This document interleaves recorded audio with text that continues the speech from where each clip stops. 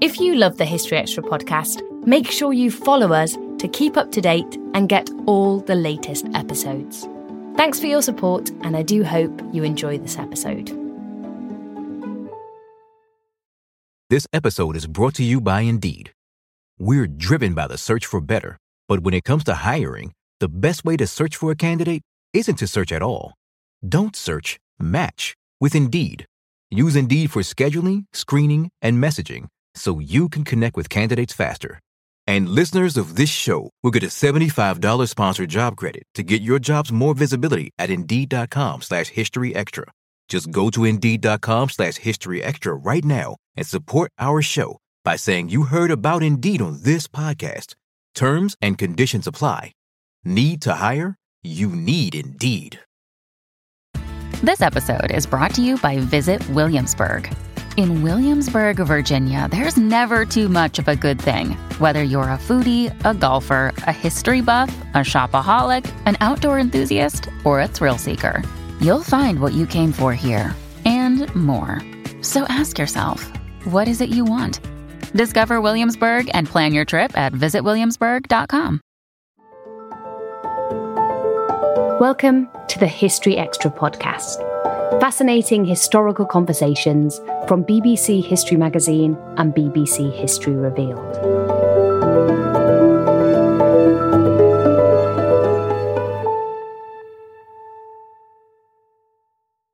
"2022 is the History Extra podcast's 15th birthday.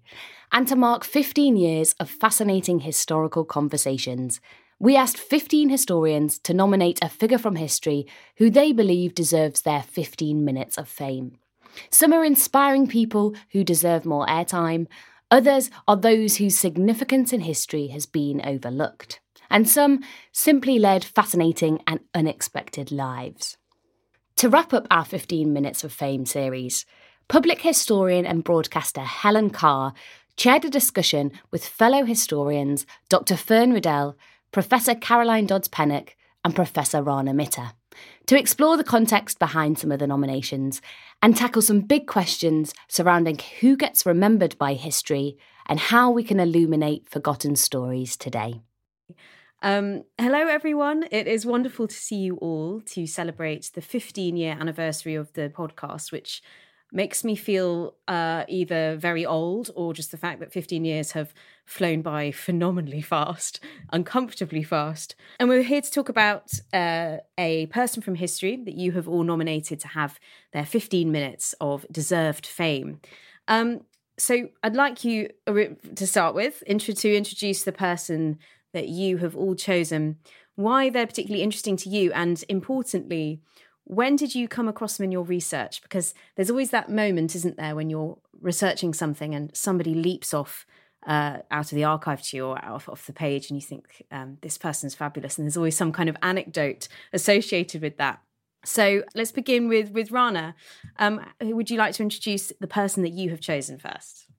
Sure. So thanks, Helen. I have chosen a man from 20th century Chinese history who was called Jiang Tingfu. And he was a variety of things in his long and quite distinguished life. He was a historian. That may be one of the reasons why I first, he caught my eye, because it struck me that most of us as professional historians, if that's what it can be called, sit in seminar rooms teaching students or libraries researching books, and we tend to stick to that kind of life. But having been a historian, Jiang Tingfu went on to become an ambassador. He went on to become a major administrator of famine relief in mid-20th century China, a major sort of social role during that time. And he also wrote extensively about what he thought about all of this. He kept a diary, but he also wrote frequently in the press and for other audiences about the trajectory of 20th century China through his own experience. So I found him one of those figures who is an intellectual, but also someone very active in public life. And that, for me, is what made him a really fascinating character to look at, to tell a bigger story about 20th century China. How did you discover him? I think the first time I probably encountered Jiang Tingfu was actually because he was a teacher or an instructor for someone who became one of the best-known Western historians of China, a man called John King Fairbank, taught at Harvard for many years. But part of his training was to study Chinese historical documents with Jiang Tingfu. And so Jiang Tingfu's name is known to many specialists in my field as someone who was very involved in that intellectual exercise. It wasn't until later that I realized quite how extensive his public role had been. And since I, by then, was looking at questions of how nationalism, identity, revolution played out in the 20th century in China, I kept coming back to Jiang Tingfu as someone who had lived through all of that, participated in it, but also, unlike many people, as a professional historian, had a sort of historian's objectivity at the same time as actually being involved in the events. And that's a pretty unusual combination. So that's one of the reasons he caught my eye. That is unusual and fascinating. I can see why you were drawn to him. Fern, how about you? So I have chosen Charlie Wilson, who is an amazing life of a trans man at the end of the Victorian century and the start of the 20th century. And I love this because I think especially at the moment, we're so fixated on transgender people and we focus primarily on trans women, unfairly so. So to be able to show a trans man's life, especially in a time over 100 years ago, was really exciting. And I found him simply, as we all do, you're just sitting in an archive. I was in the newspaper archive, just digitally going through things, looking for things, and found him completely by chance. And it was one of those moments where you suddenly realise something so special and unique is just sitting in front of your eyes. And it was a real pleasure to kind of research his life and find out more about him. I love that moment sometimes where you find that little golden nugget and you're like, oh, yes, this is sort of a gateway into so much more. Caroline, could you finish up and tell us who you've chosen? Yeah, my choice is rather different because it's someone that you might have heard of, or some people might have heard of. Her name is Malintzin, and she was the translator for Hernando Cortés during his invasion and conquest of the Aztec Mexica people. And she has been studied by academics, and she actually has quite a notorious reputation in some quarters of popular history. So one of the reasons I wanted to pick her is that she gets completely lost as a person in her own right. We hear an awful lot about what other people thought about her and the reputation that she's had down the centuries, but very, very little about the woman herself. She was a translator. She's known as La Lengua, the tongue, and yet we have no recorded words by Malintzin, who's also sometimes known as Doña Marina or La Malinche. We've no words by her herself. And so I want to have a chance to highlight the woman and also her family and how that legacy, she has a real human legacy as well as the mythical one, which has come into history and into popular culture. The point of this podcast is about who gets remembered and historical memory. What do you think it means to historians to remember figures from the past? Fern, what do you think? I don't know if we remember them so much as we find them and then we try to convince everyone else to remember them. That seems to be our main goal. I think we owe a debt to the past. I think all of us as historians, we are very conscious that the things we find should not exist solely for us. They have to be shared. They have to be talked about as widely and with as many people as possible. So when you're talking about a podcast like this, which reaches people's ears, it's so important that we are able to find stories that can really connect when you can't see them, when you're just telling someone about an object or someone's life. So for me, the reason why we really need to kind of hold on to these unknown lives or these forgotten lives is because they represent the diversity that history has, and they help people connect not just to the past but also to heritage in a way that our society or their education has told them doesn't exist. Yeah, absolutely. Caroline? I agree with Fern. I think that it's not so much remembering as revealing and foregrounding, making sure that we bring as many stories and as many different stories into the popular domain as possible. One of the reasons I chose Malintzin is that she has a son with Hernando Cortés, the conquistador. We don't know if that's a consensual relationship, but we do know that they have a son, and that son becomes a figure at court. He goes with his father to Spain in 1529, becomes a courtier, first to Isabella and then to Philip II, and he lives his life as a mestizo, a mixed indigenous and Spanish young man in Spain. And we just don't think about indigenous people coming east in the way that we think about colonizers and conquistadors going west. And so remembering the diversity and complexity of these stories, these lives that are being lived amongst the kind of popular narrative, shifting those big pictures to look at them from a different angle. And often these forgotten lives, or I guess I would say often they're more neglected. Historians may have remembered them, but they haven't made an impact on our popular understanding of the past. And shifting the focus to look at these less well-known stories can often transform that bigger picture and people's understanding of those periods of history that they think they know really well. I mean, how many people think they know the Tudors really well, but they don't know there was a Brazilian king at the court of Henry VIII, for example? You know, these little forgotten stories can really shift that picture. Totally. It's about recovering lives that have been marginalised or deemed less important in comparison to these bigger figures. Rana, would you agree with Caroline and Fern? I do, but I'd also want to add another aspect to why I think recovering lives is such an exciting prospect for a historian.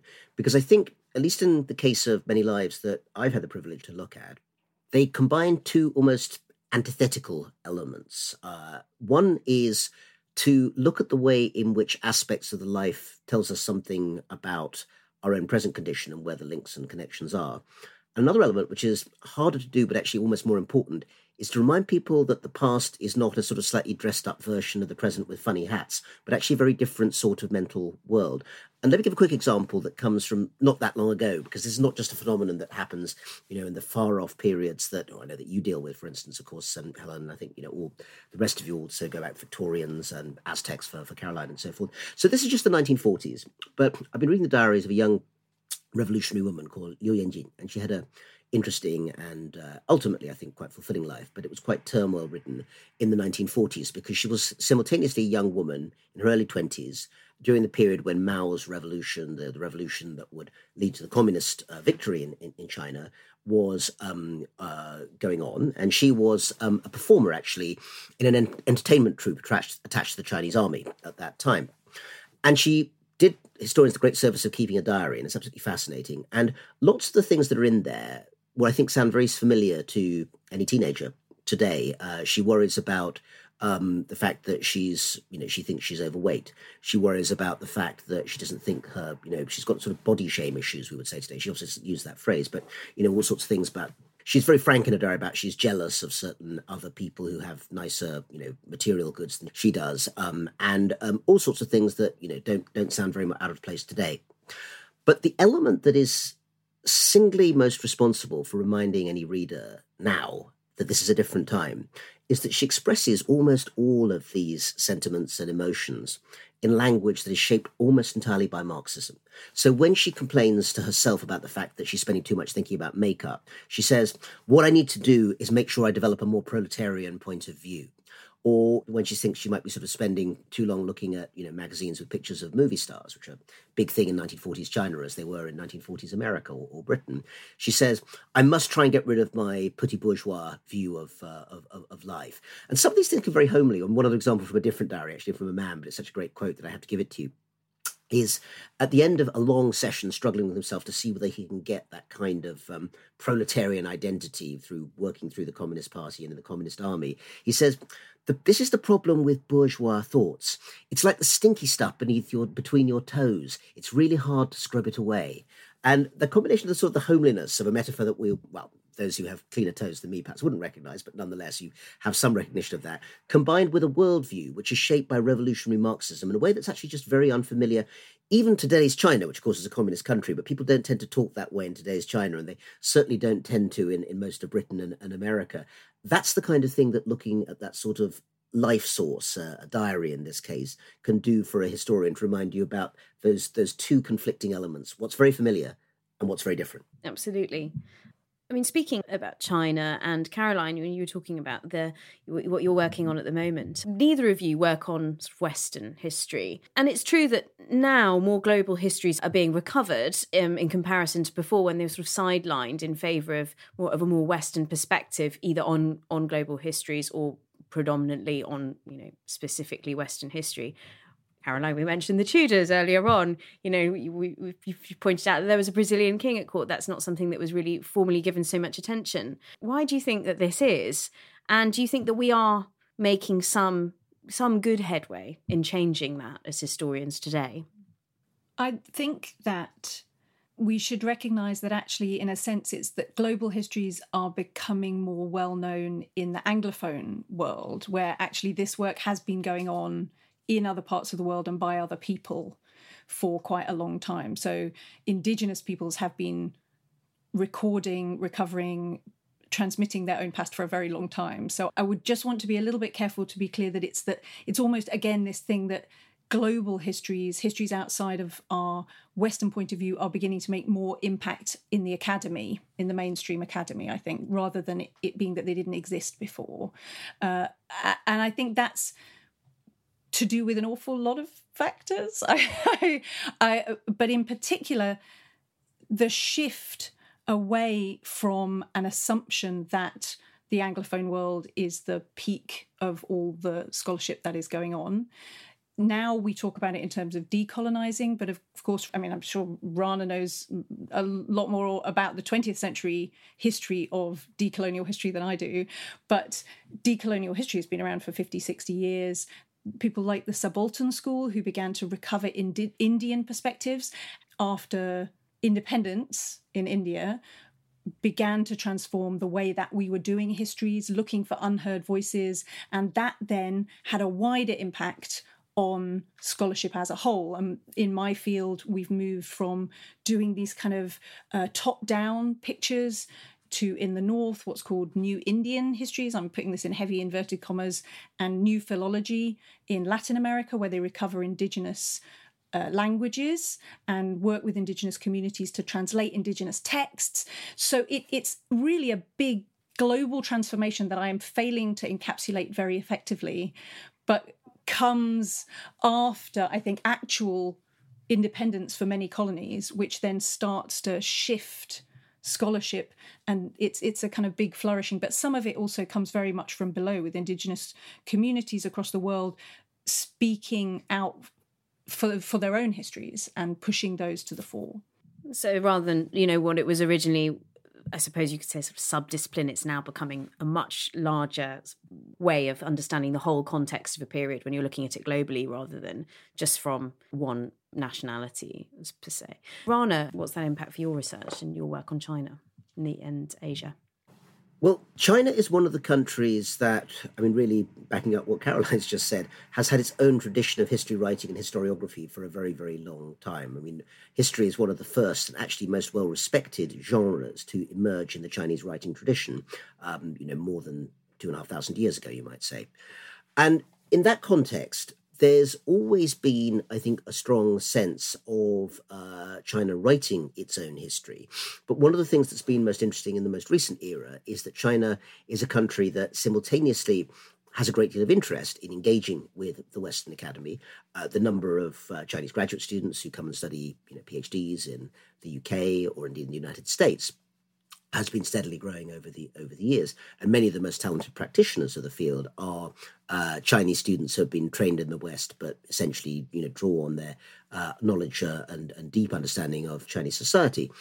Beyond that, though, there is an issue which, again, I think, should flag up to us who are operating as historians in the West as to how lucky we are, because, of course, Chinese history is quite heavily controlled in all sorts of ways. And there are certain topics that are very difficult to pursue if you want to do a genuinely multi-sourced, broadly interpreted historical interpretation. One example of that would be the history of some of the top leaders of the Chinese Communist Party, because the archives that hold their materials are really very, very difficult to get into unless you're very, very well connected, which even Chinese historians don't necessarily tend to be, and Western ones certainly aren't.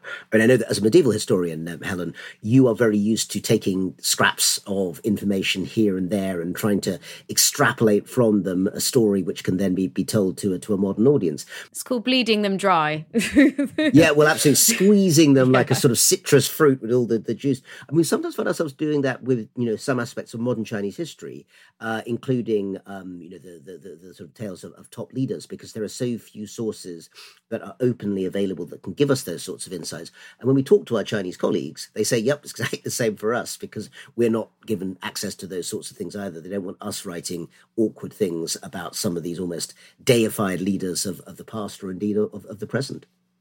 So there's a difficulty of actually being able to access some of the material. It's a combination of access and also interpretation. So, the fact is that if you are going to publish histories of top communist leaders and the communist revolution inside China itself, while there is perhaps more scope than sometimes one might imagine in terms of putting forward dissenting or differing interpretations, the fact is that nonetheless the space to say things that are really going to kind of kick back against the received official version is quite limited, particularly at times of political, heightened political tension and nationalism. So there's a sort of problem that many of the best sources and much of the best information is in China, but the freest place to actually write about it on some occasions is in the Western world. Still to come on the History Extra podcast. It's a very problematic point of view which seeks to sideline and modernise indigenous cultures and turn them into citizens, which they're implicitly not at the moment, while seeing their history as part of the history of the state, if that makes sense. The better parts, the architecture and the poetry, but perhaps not the human sacrifice.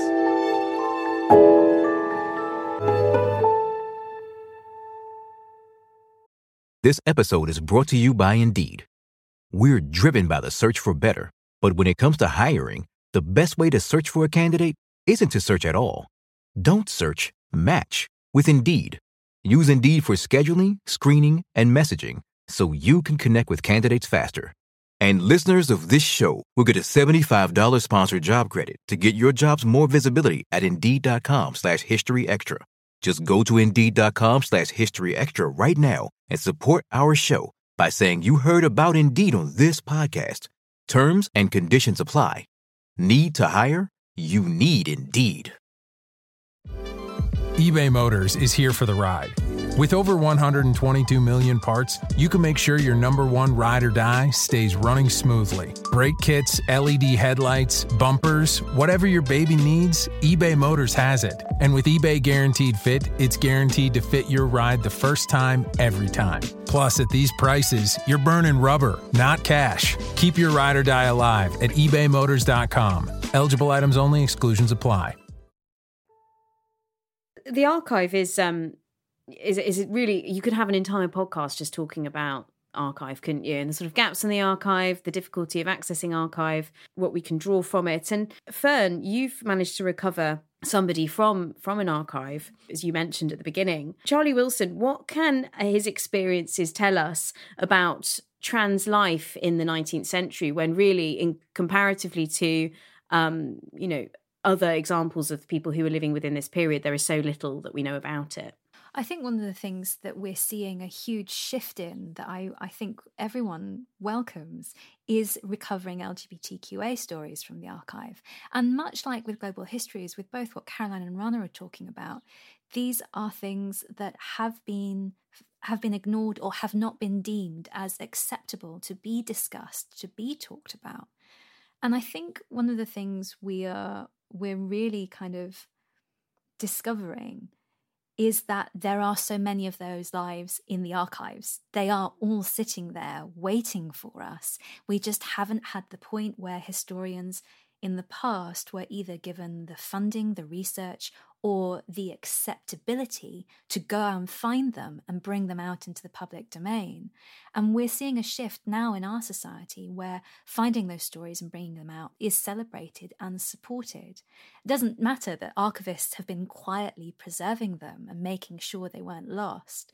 It's that change now into making it publicly accessible and publicly celebrated that I think is what's really changing things for us. When you look at someone like Charlie Wilson, who was middle class, born a woman, by 16 realized that this was not who they were and that they needed to live a very, very different life, was trapped into a marriage with a much older man who's 23 years older, and had to escape that, run away to London and really travel the world, changing their gender, living as a young man who then became a painter. And I don't mean a kind of an aristocratic elite painter. This is someone who was painting houses, who was doing wallpaper, a member of their union, and spent the rest of their life living and inhabiting the identity of a working class man. So this is a complete shift, not just in gender, but in class, in every aspect of their being, from what history told them they should be living and society told them the life that they should be living, into a completely different way of being. What was so surprising to me when I was finding that life and bringing that life out of the archive is that instead of being demonized, which is what today's society would certainly believe that's how they would be treated by the people of their time, they were celebrated. When they were revealed, when the press the Daily Express and the Telegraph, who kind of break this story, when they go and they publish it, what they aren't expecting is their readership to have a huge kind of feeling of hope and want to help this person and make sure that they can live their life freely and be who they are. And the working class community, who Charlie Wilson has been part of, when it's revealed that actually they were born female, a journalist goes to the union and is like, what do you think? What are you going to cut him out? Are you going to tell him he's terrible? And they're like, no, we're raising money and we've got him a job. So when he comes back, it's going to be just as he was in the past. There's no change. I think it's so important that we show, I know Rana said earlier how different the past is, but also sometimes how much more human it can be, and how much like today, where people's lives are not seen as something that should be taken or kind of something that should be seen as grotesque, but something that's celebrated. And there's actually can be far more acceptance in the past for things that we struggle with today. Also, definitions that we might place on the past today. For example, the community that Charlie was in, that you're talking about, wouldn't have necessarily described Charlie as queer, or that wouldn't have necessarily been an association. No, it would have been a very different. But obviously, so this is 20 years before the first trans surgeries take place that this life is being lived, and so the opportunity there to change his body completely to fit how he felt and who the person he knew he was didn't exist for him. All he could do was change his clothes and change his being and change his agency. He couldn't physically change his body, And so with those first trans surgeries also come the definitions that we use today of transgender, trans man, trans women, transvestite, all of that. So the language for identifying that person didn't exist. But of course, that doesn't mean the life didn't exist. We have centuries upon centuries of examples of trans lives in the archive. You just have to look for them. But it's really kind of making sure that we use our modern day definitions, but we allow the past to be fluid. So one of the things I try really hard to make clear to people when we're talking about queer stories or LGBTQIA stories, we're saying, unless we have a document from that person that says, I know I was born in the wrong body, as we do with Charlie Wilson, as we do with a number of trans people in our archives, or we have someone who has relationships with men and women, then we can't define them as bisexual, gay, or lesbian unless they say they are. We can only say, well, we could see this life one way or we could see this life another, but it certainly isn't specific. It's certainly not something that we have to categorize. It's showing this kind of, it really is this fluidity in the past and allowing that. Because I don't know how you all feel, but I certainly find a huge amount of understanding of fluidity in the past because there weren't specific definitions.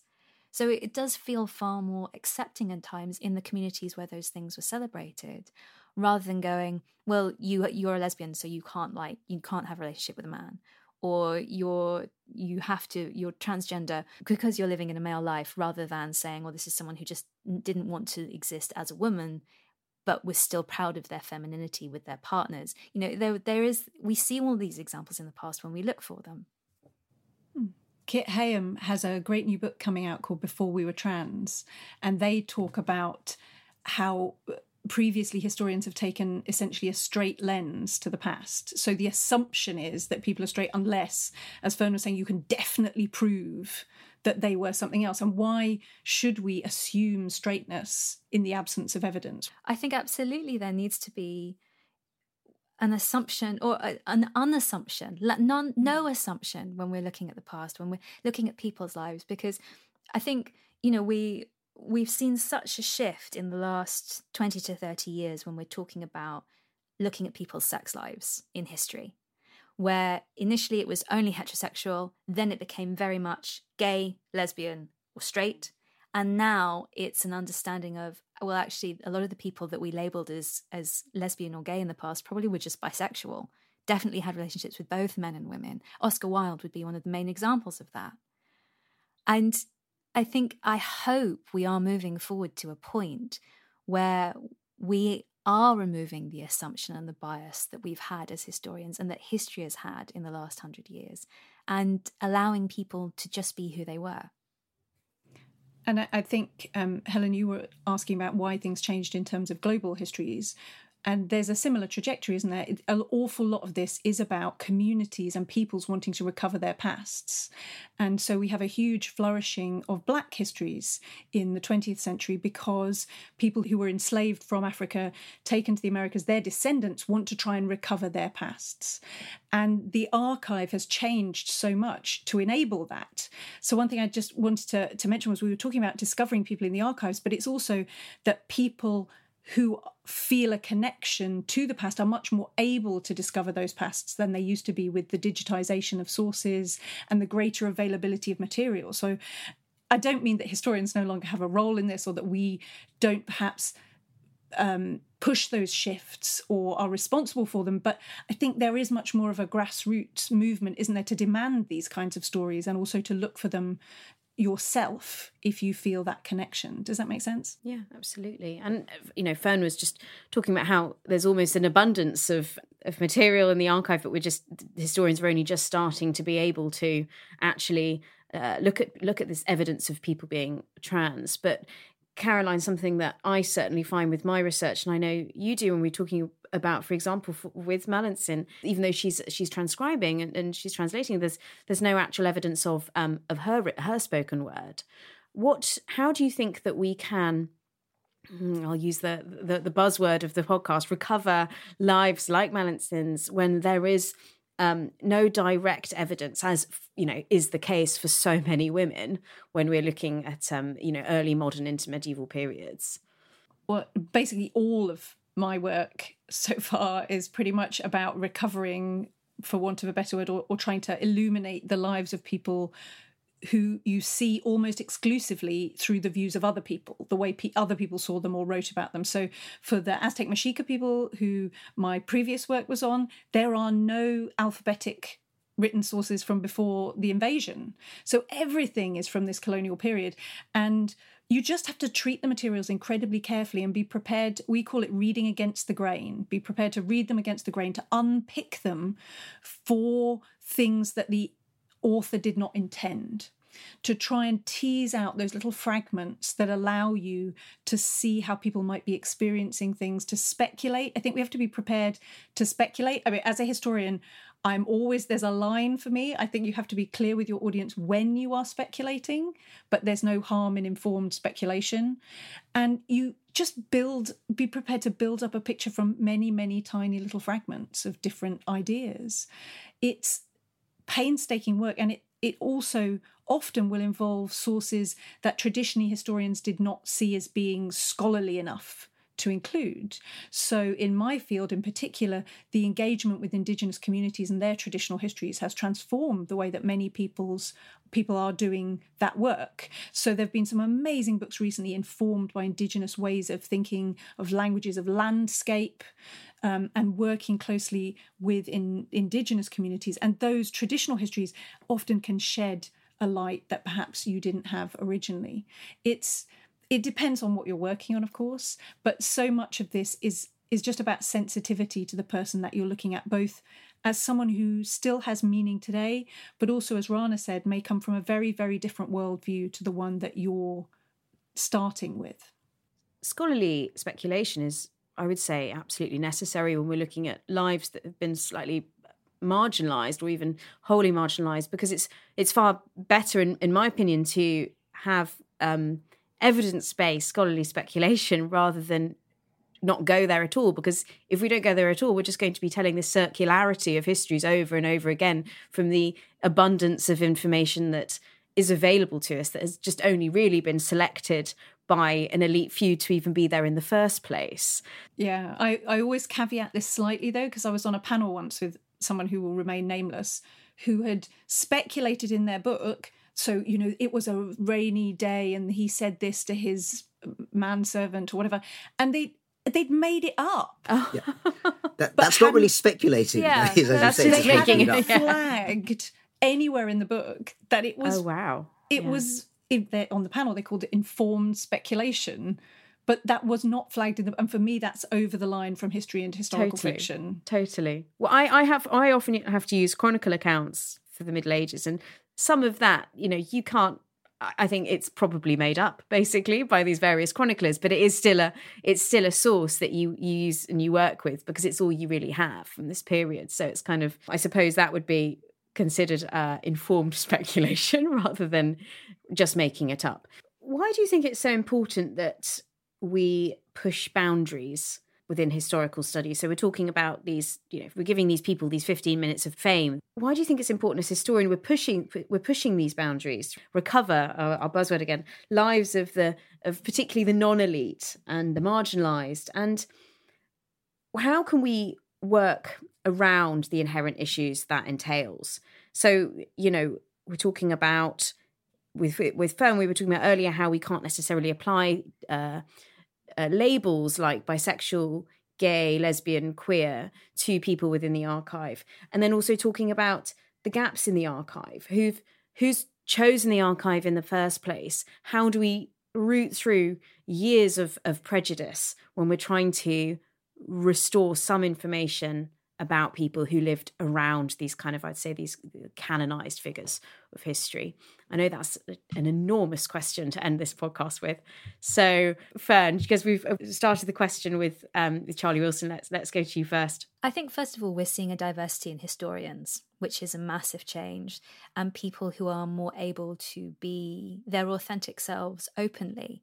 So if you are a queer person and you're interested in history, you can now go and be a queer historian, and your way of living and your life will inform your ability to research in the archive. That doesn't mean, I mean, obviously, that's one of those statements that gets us all into trouble with everyone else, because everyone go, well, why can't I, if as a straight person, why can't I research it? Of course you can, but the celebration and the connection and the ability to find things when you're looking for someone that's like you is really important, and we need to celebrate that in historians and see it as an asset, whether that's someone researching from the East, from the West. I think as many historians as we have that do not come solely from white, upper class, elite backgrounds, the better our history will be. It is something that I think is incredibly, incredibly important.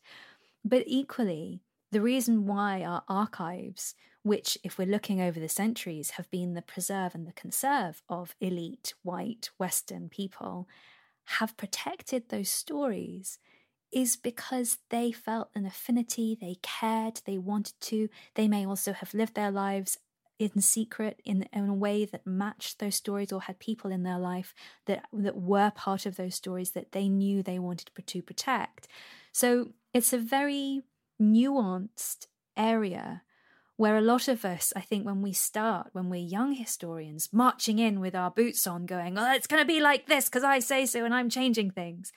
And actually, you have to realize that you will not find the perfect person in the past. You will not find a perfect hero or heroine.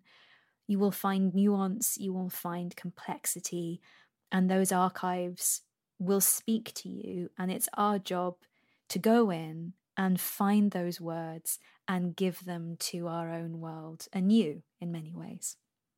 It's true. You'd certainly go in with grand ideas as a young historian, like, I'm going to find this out. And then someone just goes, right, how are you going to do that then? And you're like, good question. Rana, over to you with this, because we were talking earlier about, you know, the how it's actually easier to talk about some of the Asian histories in the West, but then actually the information is locked away in China. How do you work around that inherent issue when you're trying to recover these stories? Absolutely. So I wouldn't underestimate the amount of information that is available, and certainly there's been a quantum change in that since, let's say, the 1960s. I mean, just to give one quick example of that, the digital archive, which is available, including people publishing, diaries, memoirs, and so forth that aren't necessarily an official archive at all. These are, of course, as we've been talking about, lives that often exist below the sort of top elite level, but actually those are often the most revealing of interesting things. I would say, actually, that one of the things that I found most rewarding in reconstructing these lives is the ability, as someone who is coming from a lens that, we can, I hope, try and provide as much objectivity as possible, but we're all shaped by our circumstances. And if you're working in a Western university in the early 21st century in a relatively liberal society, that will bring particular sorts of lenses with it. And those are not necessarily bad things. They provide the circumstances in which a kind of self-critical type of history can be written more easily than is sometimes the case elsewhere. But I think that the corollary of that, and an important one, certainly when looking at Chinese lives, is to become empathetic to circumstances.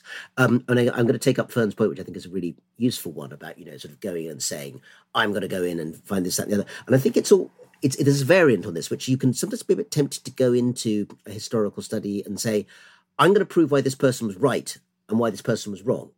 And you can certainly find in the case, not least of notorious historical mass murderers, that there are some things which I think we all agree we wouldn't try and want to empathise with or recover as, kind of nuanced. There are some things that you really do want to call out, and there's no doubt Chinese history is full of such stories. But I think the more difficult, but I think very important task is to understand why, for instance, in a century of revolutionary change, when everything is very uncertain, when you don't know what's going to happen next week, let alone next year, when many of the things that sort of almost sound boring and sit sort of underpinning our societies, but, pension schemes or, welfare entitlements, all these sorts of things simply don't exist in a society where people actually live in conditions of great unpredictability. Understanding choices that they make, emotions they express, which can often be very, very ugly in the way that they are actually put down on the page, particularly if they're reflective of the moment when they're written. All of these things actually, I think, are a fascinating task for a historian, not in the end to sort of approve of in the sense of saying these people were good and these people were bad, but rather to try and explain in the context of their time in a way that is explicable and legible to people reading in our own society, which is very, very different from, I assume, the world of Aztec Mesoamerica, the world of late Victorian Britain, or the world of 1940s revolutionary China. Caroline, how do you work to overcome some of these challenges when you're recovering some of these Aztec lives? Well, Fern and Rana have said an awful lot that I don't want to repeat, so I agree with everything they've been saying. I think one thing we haven't talked very much about is to go in with a recognition that actually the historical profession has often been complicit in telling certain kinds of stories at certain kinds of times. And so we sometimes are approaching these histories with a legacy that we're not always directly aware of. So Miguel León Portilla is an incredible figure in my field. He was a great translator of Nahuatl, that's the Aztec language, of Nahuatl texts, a great recognizer of the beauty and value of their culture and their intellect and their thought. And it was only in the latter part of my career that I came to realize how deeply implicated he was with a movement called Indigenismo, which sought to recover what you might call the beautiful, valuable parts of the indigenous past while covering up the parts that maybe aren't so useful in a modern state. And it's a very problematic point of view, which seeks to sideline and modernize indigenous cultures and turn them into citizens, which they're implicitly not at the moment, while seeing their history as part of the history of the state, if that makes sense. The better parts, the architecture and the poetry, but perhaps not the human sacrifice, for example. And for me, it's about recognizing that history and acknowledging it and seeking to do history in a slightly different way, in a more empathetic way, in a way that puts first the perspectives of the people that you're trying to study. I'm a cultural historian, so you might expect me to come at it like this, where a political historian, economic historian would do something totally different. For me, it's starting with those people and with their lives and with the attempt to understand them as fully human, rounded, complex individuals. I mean, Fern was talking about complexity in the past. I completely agree. And so an awful lot of my work on the Aztec Mexica people has been about understanding human sacrifice and how you can be a complex, compassionate, very familiar, very family-orientated society while still conducting extreme ritual violence. And so it's that, starting with the understanding that these aren't aliens, they're not evil inherently, they're people like us, but at the same time not like us. It's a difficult thing to do, though, isn't it, as a historian and as a person, to leave your subconscious bias at the door of the archive and walk in without anything, because, you are inherently going to apply it in some way. It's a very, very hard thing to do. Well, thank you to all of you for joining me this morning or this afternoon to talk about all of these fantastic figures from history, all of whom I will now remember and look for when I am researching myself. That was Dr. Fern Riddell, Professor Caroline Dodds-Pennock and Professor Rana Mitter, speaking to Helen Carr. If you missed any of the earlier episodes of this series, where historians nominated someone for their 15 minutes of fame, you can find them all at historyextra.com/15-minutes. Thanks for listening to the History Extra podcast. This podcast was produced by Daniel Kramer Arden.